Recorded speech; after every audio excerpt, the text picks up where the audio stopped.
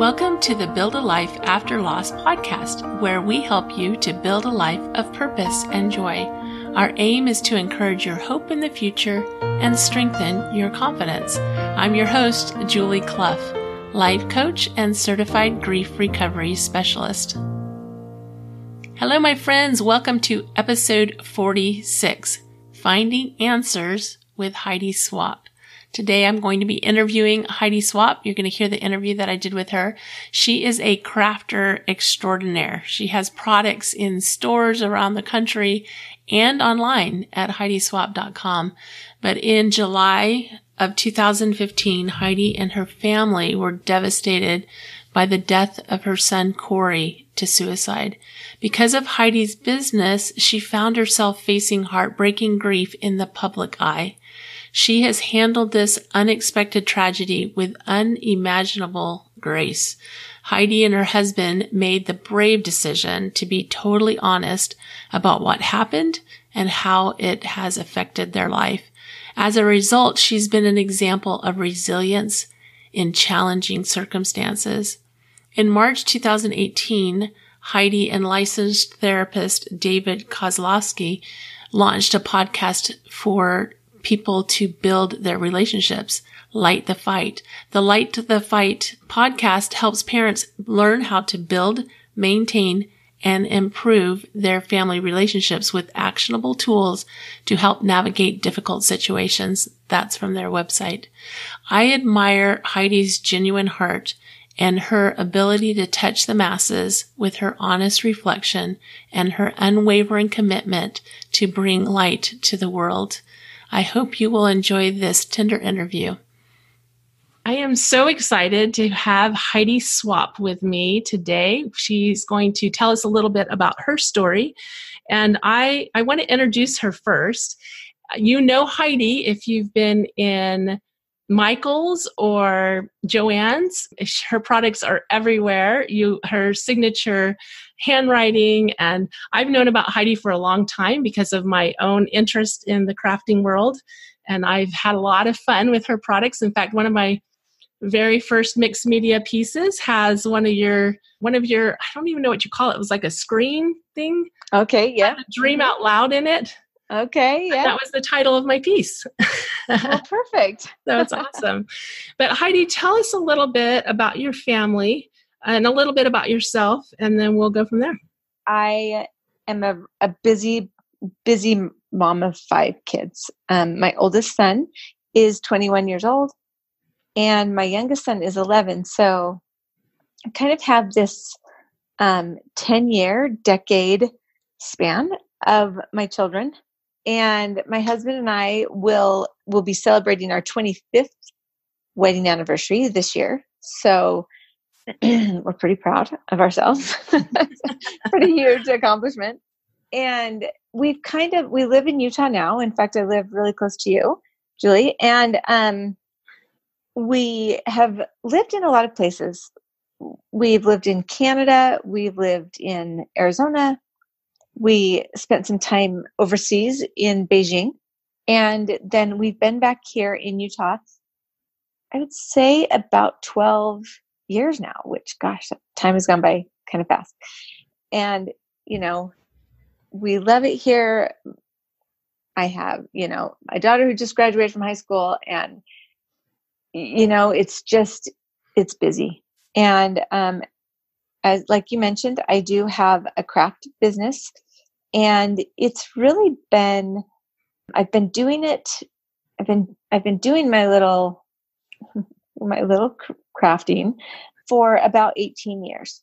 And it's not something that I ever really intended to do. It was kind of that story of when your hobby becomes your business type thing. And so I feel really blessed. I've worked with amazing people, and I think that I have really learned how to maximize my strengths and find really great people who can help me in the areas that I don't do really well in. But, having a creative business, I always take on too much. I always wait till the last minute. I'm always in over my head. I'm not one of those regimented, organized people. I kind of take it as it comes. That's kind of how I roll. Well, you've done it really well, because from the outside, it looks pretty amazing. It looks pretty amazing. And so, and we appreciate what you do, because you bring a lot of happiness to a lot of people because of amazing products and the memories that you've encouraged people to keep. Absolutely. And I do feel just very, very passionate about telling your story, about documenting your life, about collecting memories. And it really plays a big part in what we're going to talk about here tonight, which is kind of an interesting element of my story for sure. Yeah, for sure. And Heidi, I actually found out about your loss just because I was a fan of yours, and I knew people because I was interested in that in the crafting world and so forth. And so the announcement about your son's passing, it's been almost 4 years. Is that right? 4 years. Yep. Next month. Yep. I learned about that through social media, through this business that you've created. And I can't imagine what that's been like for you. Tell us a little bit about Corey. Well, when Corey passed away, he was 16 years old. He turned 16 in April, and he passed away in July. And, he's my second oldest. He's my second oldest child. And my first two kids came really close together, and they were both boys. And he just was, I'm always really intrigued with that birth order thing. And I felt like my kids really fell into that. He was just kind of that easygoing, ready for anything, charming, caring, just loved people, was a people pleaser, it was very easy for him to make friends, very easy for him to connect with people. And he just kind of was easy. He ate anything that I gave him. He was happy with anything you would have. If he didn't have something to play with, he found something to play with. He's just a really easygoing, fun-loving, wonderful kid. He had a million friends. I think the thing that I learned after he passed away is literally everybody that knew him felt like they were his best friend, which I think is such a great legacy. An amazing quality to have. Yeah. So he was also very, very concerned about me, always very sensitive to what was going on, and always looking for a way to help me out or to lighten my load. So he's just a really sensitive kid. Mm-hmm. Mm-hmm. And super funny. Yeah. But he didn't ever need attention on him. He just kind of like slid the funny things, and it was just not attention seeking, but very much you noticed him because he was just fun and lively. So he had a great presence about him. Yeah. His death must have come as an unbelievable shock to you and your family. It really, really, really did. And as I look back on it, the things that I've learned more about, we should probably just get it out there in the open. Corey passed away from suicide. Mm-hmm. And at the time, I would definitely not consider myself any level of expert on depression or anxiety or mental health in general.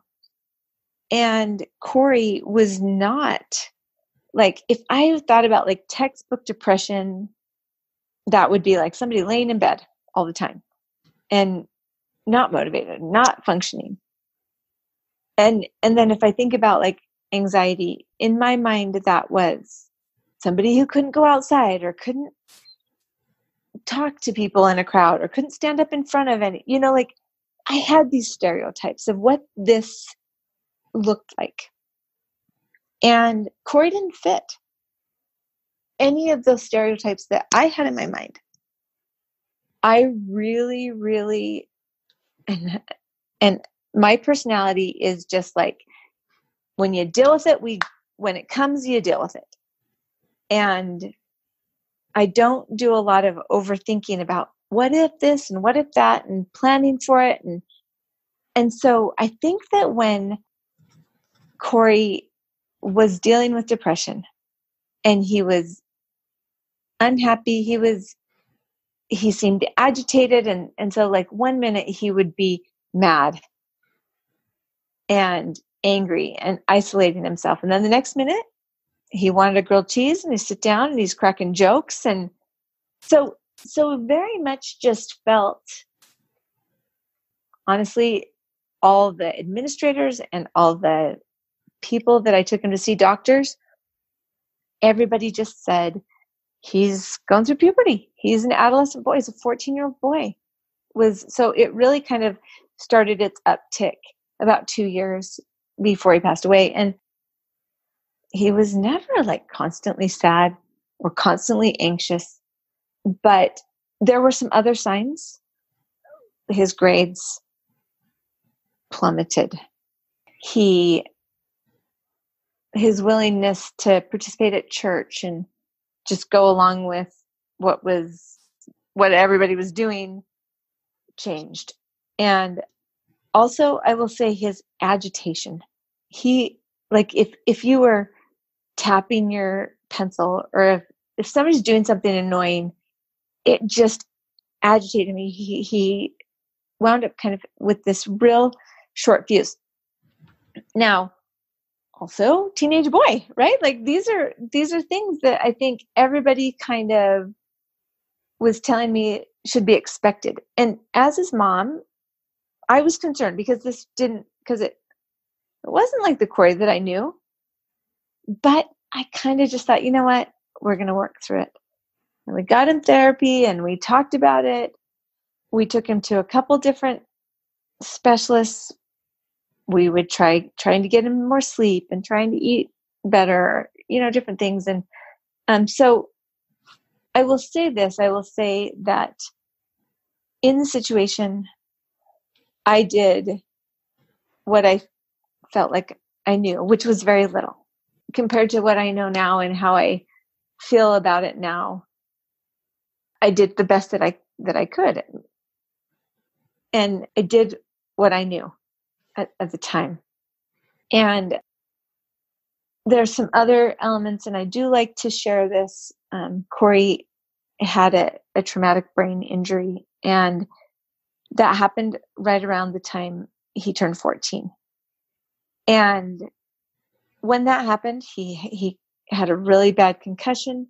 So we kept him out of sports and we did all the rest and we did what we thought we should do. And going forward, I didn't really know that traumatic brain injuries led to depression and anxiety or struggle with attention or processing. So, I do like to share that piece of the puzzle.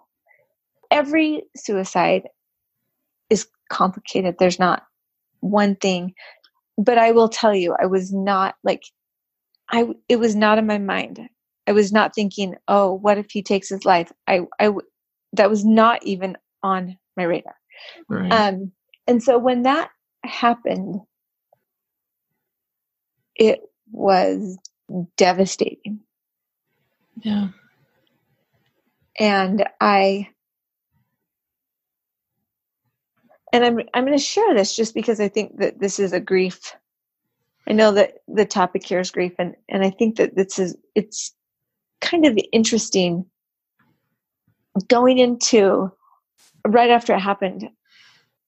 Right around that same time, there was a couple other young people in our area who passed away from some different circumstances, not suicide, but different circumstances. And I found myself feeling jealous that he hadn't died in an accident. because I was so mortified, and I hated that he made that decision. And I was so, like, it was so hard for me to talk to other moms who had lost, because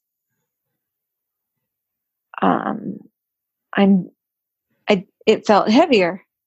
It felt harder. And so at that point, early on, it didn't bring me comfort to talk to other people that were dealing with loss. And as I kind of started crawling out of that place, I started having conversations with some of these moms, and I found out that having a child, like, no matter what the cause of the death was or the reason for the loss, you feel the same. You hate it, and you feel guilt, and you feel shame, and you wish you could have changed it or fixed it or altered that. What is that one piece in history that would have altered that outcome? And it became very important for me to understand and stop comparing. That's probably, I've talked about a lot, that grief and loss is not a competition. Absolutely. It is a hard story, and devastated our family. Yeah. And you were in such a unique situation, because I know with my own loss, just getting back into the public was super, super hard. And for you, because you had this huge following, it was even, I mean, I just can't even imagine. I can't even imagine what that was like for you. What I will say about that is that I think something really important happened in the very beginning that I'm really thankful for. And I was to be completely honest, I was so ashamed and embarrassed that my son had taken his life. Like, it was the ultimate. Like, not only had I lost him, but I was just horrified that this was the circumstance, and that my one job as a mom, to keep my kids safe, I hadn't been able to do. So, like, and in the first 24 hours, my husband was out of town when it happened, and so he was making his way back in town. And in that first 24 hours, no kidding, I played every scenario in my head of stories that I could tell that would be reasonably believing and would not be as mortifying to say out loud. It took me a long time to be able to even say out loud what Corey had done. And when my husband finally arrived, and we were trying to decide how to handle it and how to talk about it, and we made the decision that we were just going to be really honest about it. And I remember I have vivid memories of that very first moment when I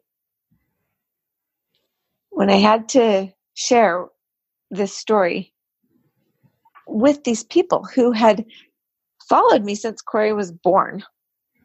I taught my first scrapbooking class when I was pregnant with Corey.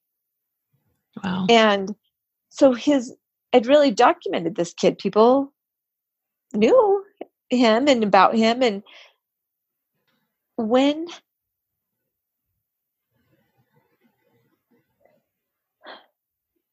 I made that decision, I pressed publish 100% believing that people were going to come back and say, "You are a terrible mother. Wow. What is going on in your household? How could you let this happen?" Because that's what I was telling myself. And the opposite happened. And honestly, immediately people were reaching out with their stories of suicide. And it took me a long time to start reading messages and but the support from my community, because I was able to be open. And I also want to say that I had the luxury of being open. And it is a luxury because there's a lot of things that go wrong, a lot of trauma that happen to people that they cannot be open about. And the fact that Corey was gone, and I got to be the owner of that story by myself. Like, I didn't have a co-owner in Corey. Like, I don't know if that makes sense. Mm-hmm. Sharing that story and talking about that story opened me up for people to be able to support me. And I could feel the prayers. And I could feel the love pouring in. And I think it was a game changer for me. And then reading people's stories, like in the very beginning, tons of people would give me books. Mm-hmm. And I don't, like, I'm not a reader. I'm practically illiterate. Like, I don't read, like, I don't enjoy books. And I, no kidding, had this stack of like 15 books about dead kids. And I just thought, oh my gosh, nobody, give me a Calvin and Hobbes book. I don't know. I cannot read about one more dead kid. Like, it was so overwhelming to me. But when I was getting these little stories, super personal stories about people who had lost a child or lost a parent, or they themselves, actually, the most powerful, comforting, enlightening stories were the people who told me about their experience in a suicidal place. Because I was left with so many questions. It was so helpful for me. And these stories have a very common thread in a suicidal person that I just didn't even know. So I will say that for me, opening up and being honest was the greatest gift. Yeah.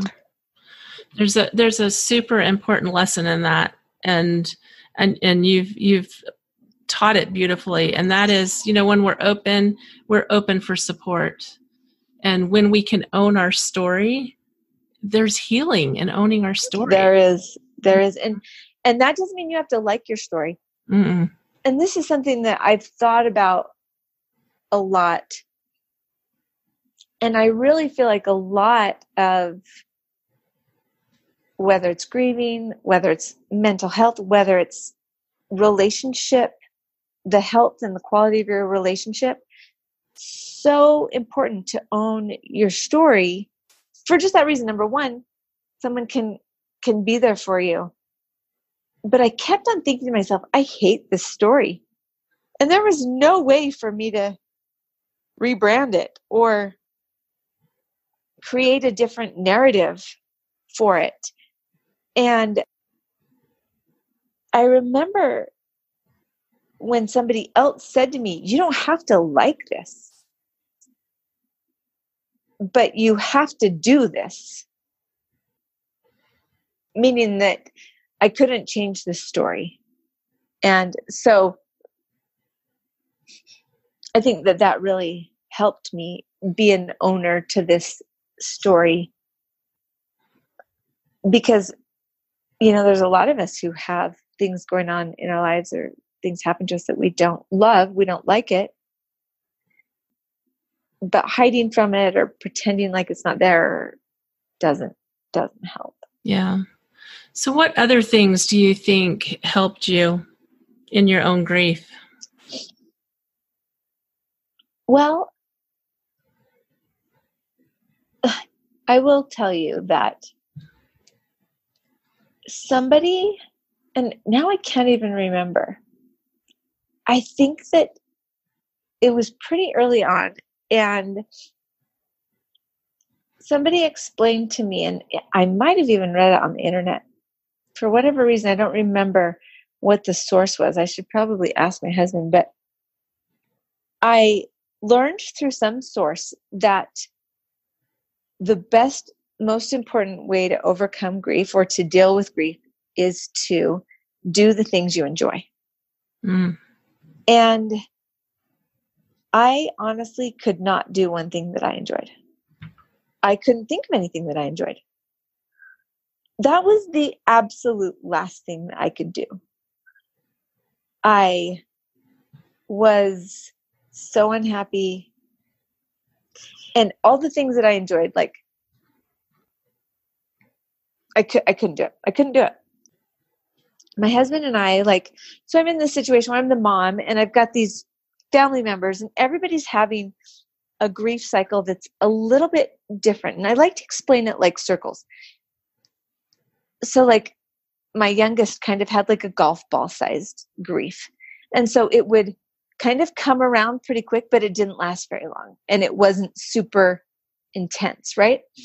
But there were other kids that had these really large grief cycles and they were really dramatic. And when they would swing, it would just roll over, take us all out, and I really, in the beginning, I really felt like I had to keep my emotions in check because everybody's emotions were so, we were such a mess.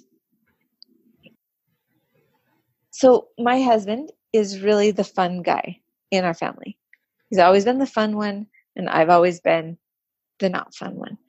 And he was really, so for me, going to work was the thing that distracted me, or the thing that I turned to. I just went back to work. I kept trying to work. But my husband needed fun. That was the thing that he enjoyed, was fun. I enjoyed work. He enjoyed fun. And so he made this decision to buy a motorcycle. And he wanted to connect with my sons in a different way that they'd never really connected with Corey. But Corey always wished we had motorcycles. And so it was kind of like this redemption, and so he went and bought a motorcycle and then bought the motorcycles for my sons, and they started riding motorcycles together. And I will say, it's been 4 years, and my husband's kind of evolved in the types of motorcycles, and now he's got a big trailer, and now my garage looks like a motorcycle shop. But Eric, my husband, found this posse of guys who love to ride motorcycles. And he found that by going motorcycling with the guys and being in the car on the way to where you went and then on the way back, he was finding connection in those spaces and having a great time and finding an outlet. And no joke, motorcycling has been a healing path for my husband. And I am so grateful because I could not have done that for him. He had to find it himself, and he had to go after it and be interested in it. And he lost himself in it, but, I really loved that. Yeah. And you supported him in doing it. And I loved it. Awesome. Yeah. I loved that there was something that I wasn't having to do too. I felt this responsibility to help everybody. And I was so thankful that he found some joy and connection in that. Where did you find your connection? That's a really tough question because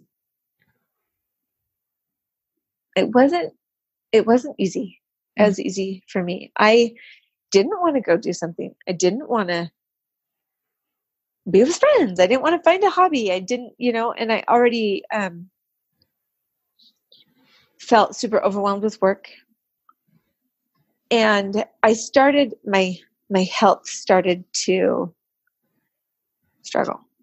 Meaning I started to, I never have taken very good care of my health, but my health wasn't my energy, my eating was bad, my sleeping was bad.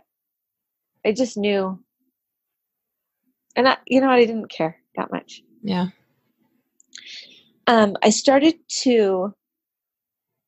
I really delved into my questions about, I wanted to know what I did wrong.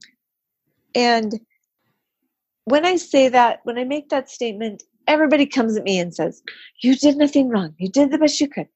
You loved him. You were a great mom.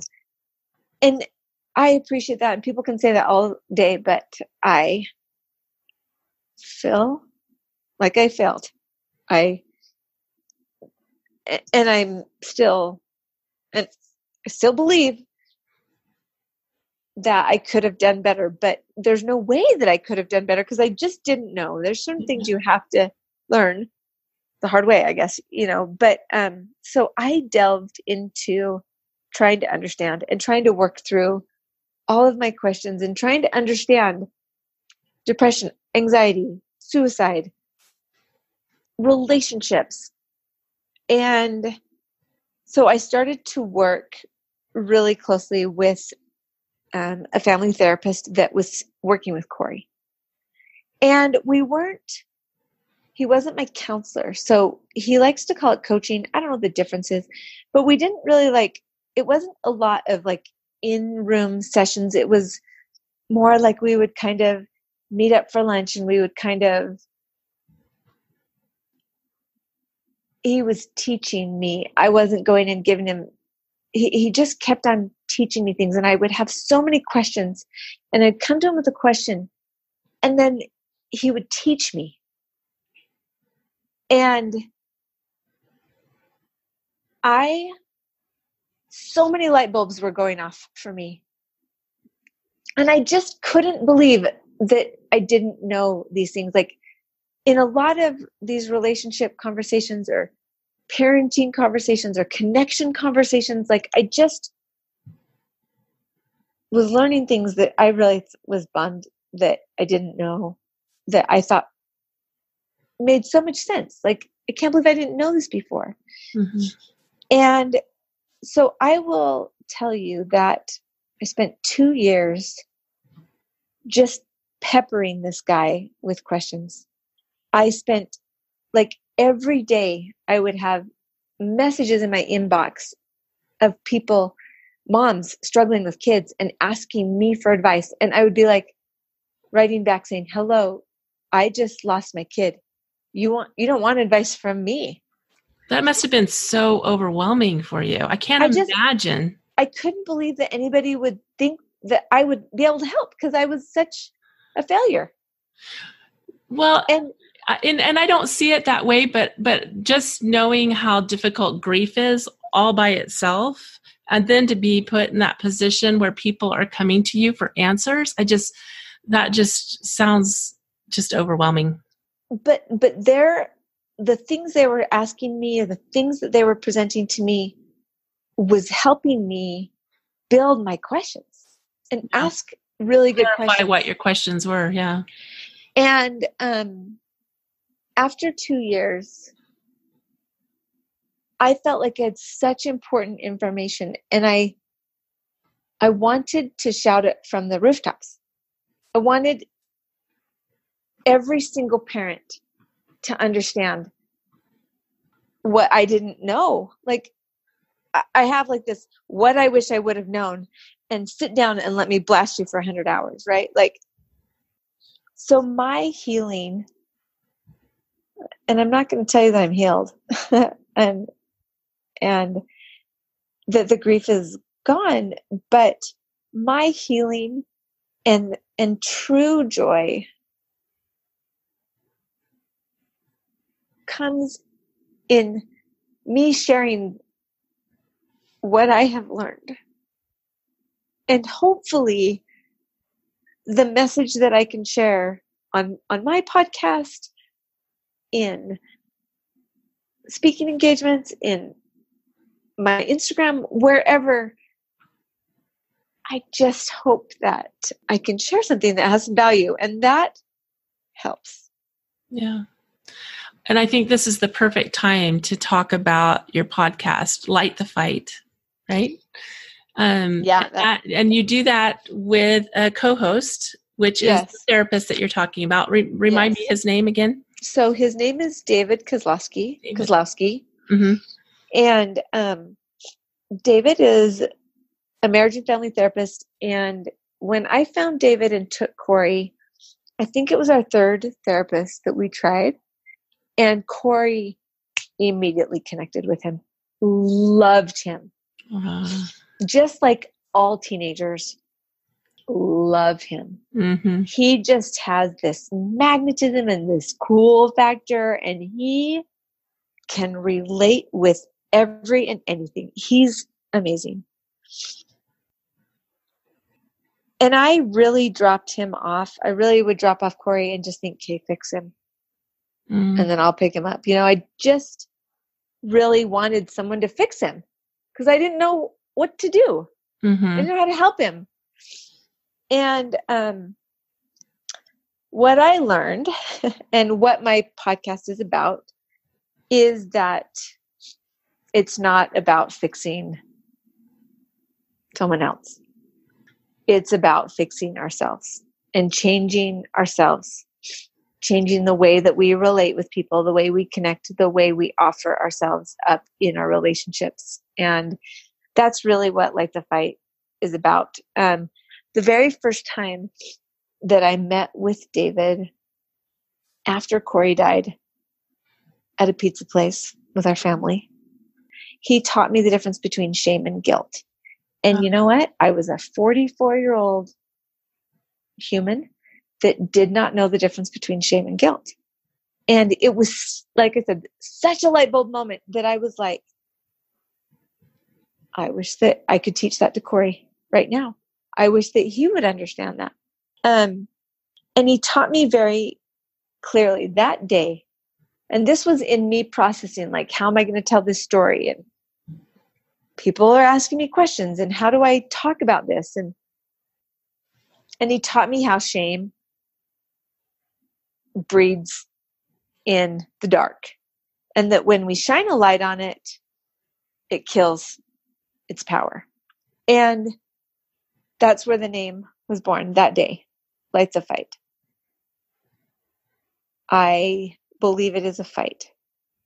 And the more light that we can put on it and expose it and help to understand and educate it, then the less power it will have. And so it took, we've been doing the podcast for just a little over a year. So it took me a solid 2.5 years to get to a place where I felt like I could talk. And I still felt so inadequate to teach because I still felt like I had lost my kid. But I knew that I was learning things that I think would have saved him. And obviously I don't know that, but. And you're a powerful messenger. You're a powerful messenger. And I think you feel that mission that you're on to help others to kind of figure it out. And yeah, you have a slogan. I know I've seen it on hats and different things. You have at events and what is it? Don't freak out. Don't freak out. Yeah. Don't freak out. And I tell people the number one thing, if you do nothing else, if you don't exercise any other tool, if you don't learn any other thing, don't freak out. And I am the all-time world's best freak outer. I think we can all appreciate that as moms. We can all appreciate those moments of freak out. Yeah. So that's really good. One of the things that I have admired about what you do is that the way you celebrate Corey and the way that you, just birthdays and different family things that happen, and you really celebrate Corey, and I really appreciate that. I think that's an area where I could use some work. So I would love for you to kind of share with us some ways that you have celebrated Corey. it's such an important thing. And for me, I believe, so my belief system is that I'm still parenting Corey. Mm-hmm. Wherever he is and whatever he's doing, I believe he's aware of me. And I believe he's still learning from me and watching me. And so the way I conduct myself, I do with the thought that he's watching. And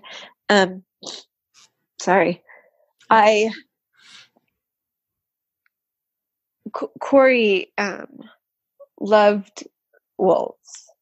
Wolves were his thing, and he would wear like these wolf t-shirts. And so immediately, like the wolf and also his skate high Vans, he's a skater, those became symbols of Corey. And even at Corey's viewing, we all wore these animal shirts that Corey loved. And we all went out, our whole family bought skate high Vans that day. And I mean, I can tell you that if Corey was alive, he would like not be okay with me wearing skate high Vans. He'd be like, Mom, get those off your body right now. You're old. But for me, wearing skate high Vans and animal shirts and repping him in that way was, I guess, my way of keeping him close and keeping him alive, or being connected, staying connected with him. I wanted him to see me honor him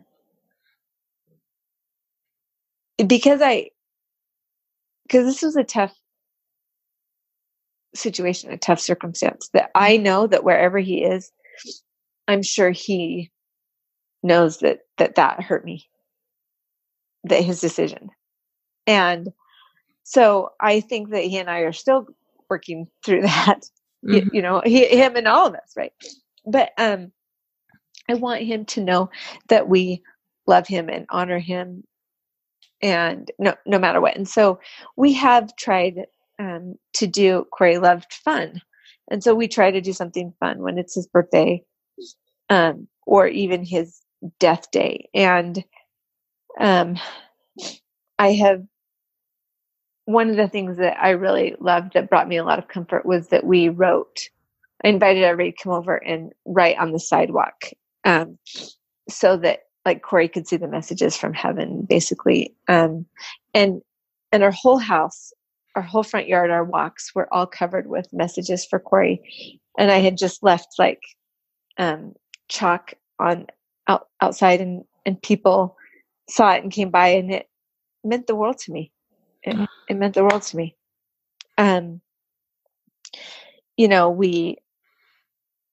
We kind of go and buy animal shirts, and we eat Corey food and talk about Corey. And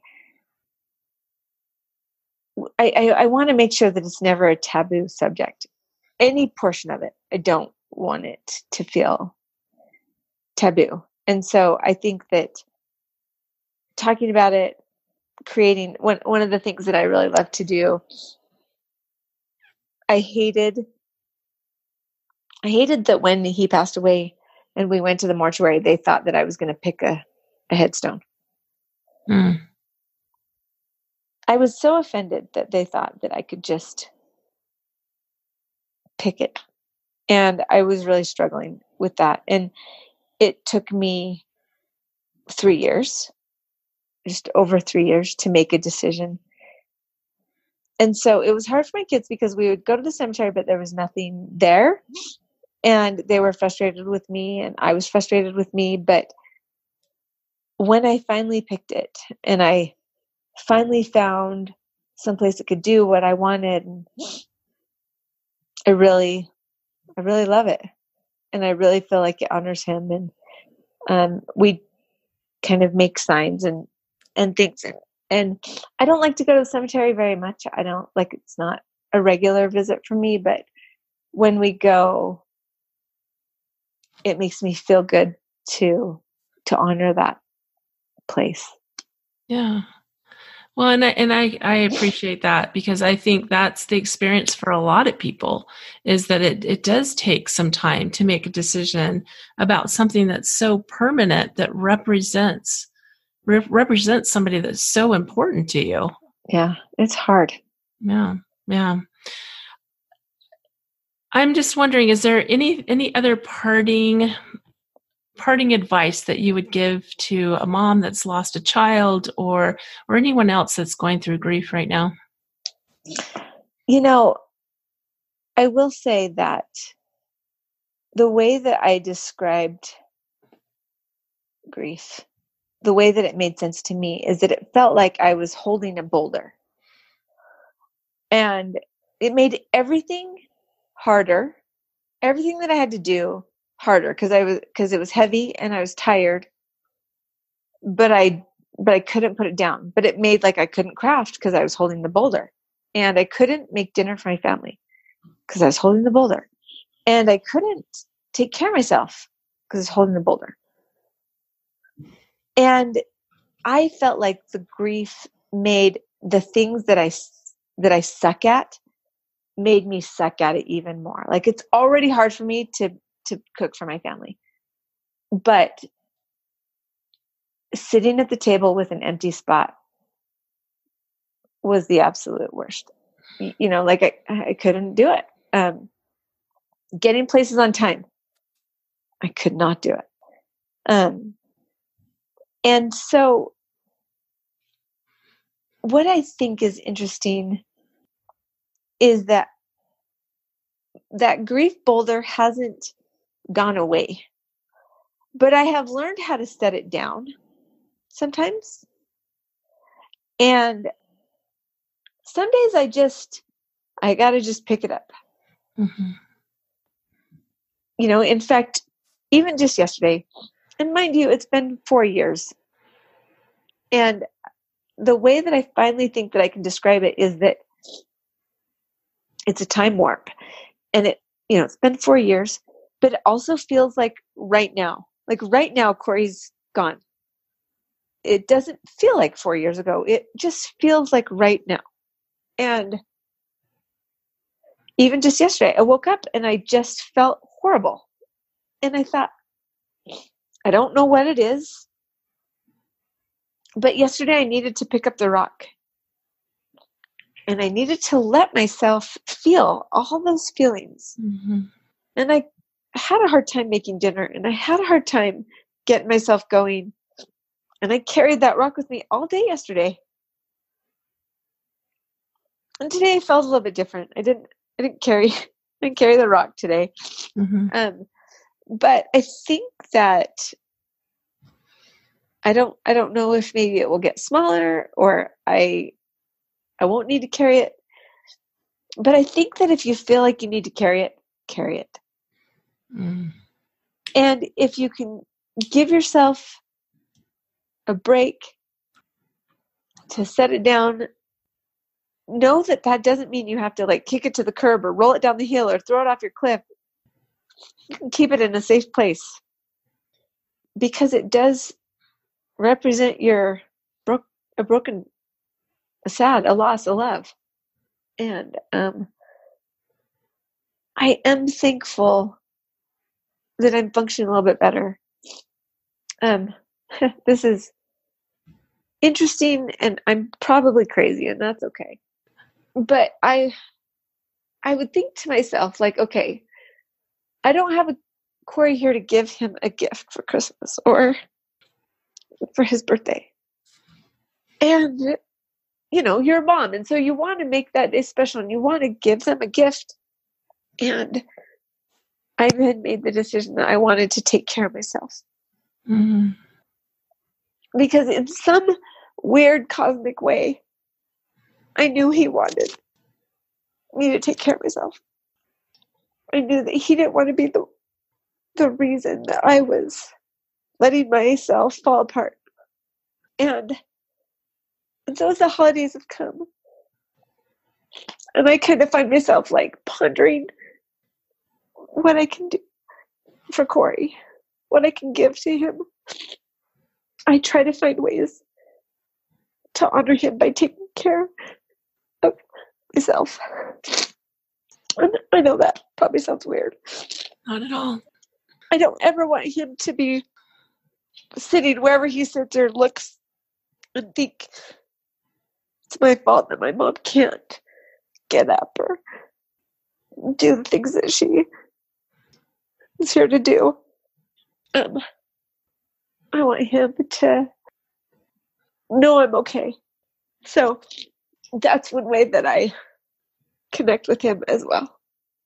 You know, that's just so beautiful. I mean, it's something we talk about a lot, is the need to be patient with ourselves. And I loved your description of the grief as a boulder. I mean, that's just so perfect. And so often people pick up that boulder and they learn that they have to create some space. They have to create some space for that grief and for that boulder, like you said. And honoring Corey by taking care of yourself is beautiful.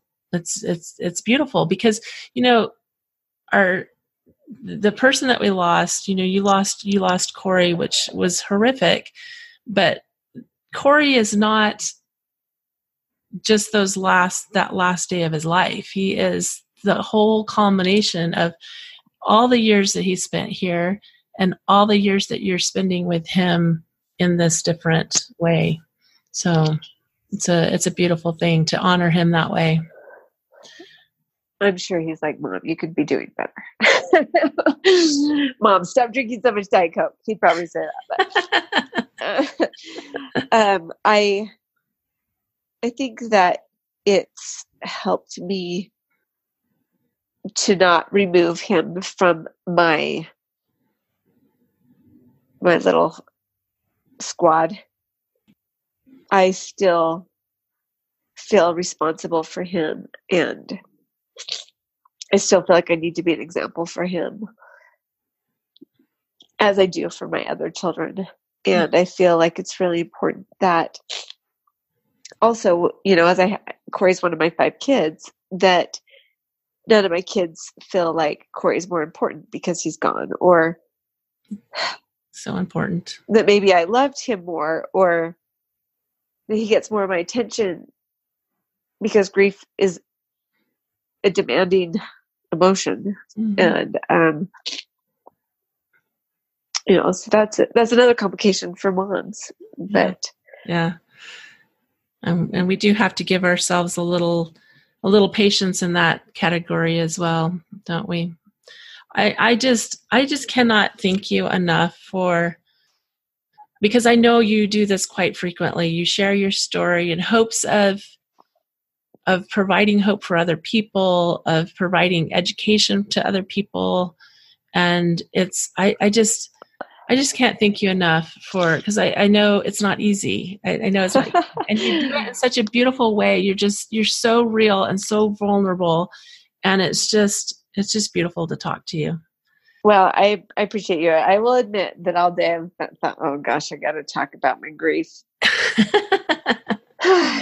And I do hold my grief very close, and I try to honor my grieving, but I also don't want it to be in charge. Yeah. Some days it is. But I appreciate you, and I appreciate your efforts. And I know that there's, you know, in the very beginning, nobody said to me, I mean, everybody would say, there's no right way to do this. There's no right way. And you know what? I'm thankful for that. I'm thankful that nobody expected me to be or act or do this. I love that there was no rules. I love that because I'm not a rule follower anyway. And so I loved being able to use my creativity to navigate through my feelings. And so I think that anybody who's listening, I just want you to know that you can do it your way. There's not a rule. So don't read the 15 books and try to make it, like, yeah. I still haven't read any of the books. I don't know if I ever will. And the other awesome thing is that not only did you honor your own grief and navigate it the way that felt right for you, but you also honored the rest of your family to do the same, which is huge because, I think so often we look at our family members and we say, well, they should be acting this way, or they should be acting this way, or why isn't he crying, or why is he crying all the time? That is so hard. Yes, yeah. That's hard. Yeah. So that it's beautiful that you have, not only honored your own, but honored other people's as well, your family as well. So tell everyone how they can reach you, how they can find you on. I know you're on everything. I follow your everything. So the best way, and probably the most present on Instagram, and I'm just at Heidi Swapp on Instagram. You can also find me on Facebook and on Twitter. Same thing, Heidi Swapp. HeidiSwapp.com is where like my products are. And also Light the Fight. I would love to encourage anybody that, we all just need to be better at relationships. And it really is a relationship podcast. So it's called Light the Fight. And that's on Instagram, it's on Facebook, it's on lightthefight.com. But it's a podcast, and we don't overproduce it. It's pretty raw. Yeah. But I think that's part of its charm. So you can find me there too. Well, thank you so much. You're doing amazing work, and I just know it's not easy. I know it's not easy. So I just want to send my heart to you across these airwaves here, and just send my love and my appreciation for you. Well, thank you very much, and I hope that you will keep doing this. Keep helping people tell their stories, helping people process, helping people navigate it, because it's needed. Yeah, thank you. Isn't Heidi such a beautiful person? She invites us in with her vulnerability and her tender heart. I just love her and appreciate all she's doing to help others strengthen their family relationships. Again, you can find Heidi at HeidiSwapp.com and at lightthefight.com. Also on Instagram and Facebook by the same names. All this will be in the show notes if you want the links. If you listened and enjoyed this episode, consider letting Heidi know on Instagram at Heidi Swapp. All right, at Build a Life After Loss, we have 2 upcoming events I want to let you know about. First, if you're in the Salt Lake City area, a new grief recovery group is starting September 10th in Sandy. I only do these twice a year, and the group is an action program designed to help you move beyond death, divorce, and any other loss you might have experienced, such as loss of health or career or faith. Again, this group is forming on September 10th in Sandy, Utah. And for more information, send me an email at julie@buildalifeafterloss.com. The second upcoming event is our new online Build a Life After Loss support group, which will launch in October. So get ready for that. We'll be diving in deeper with the things we discuss on the podcast, so you can start applying what you're learning here, and we'll be adding time to answer your questions there as well. So I'm super excited about that. Again, have a wonderful week. Remember, I believe in you. I love you. Bye.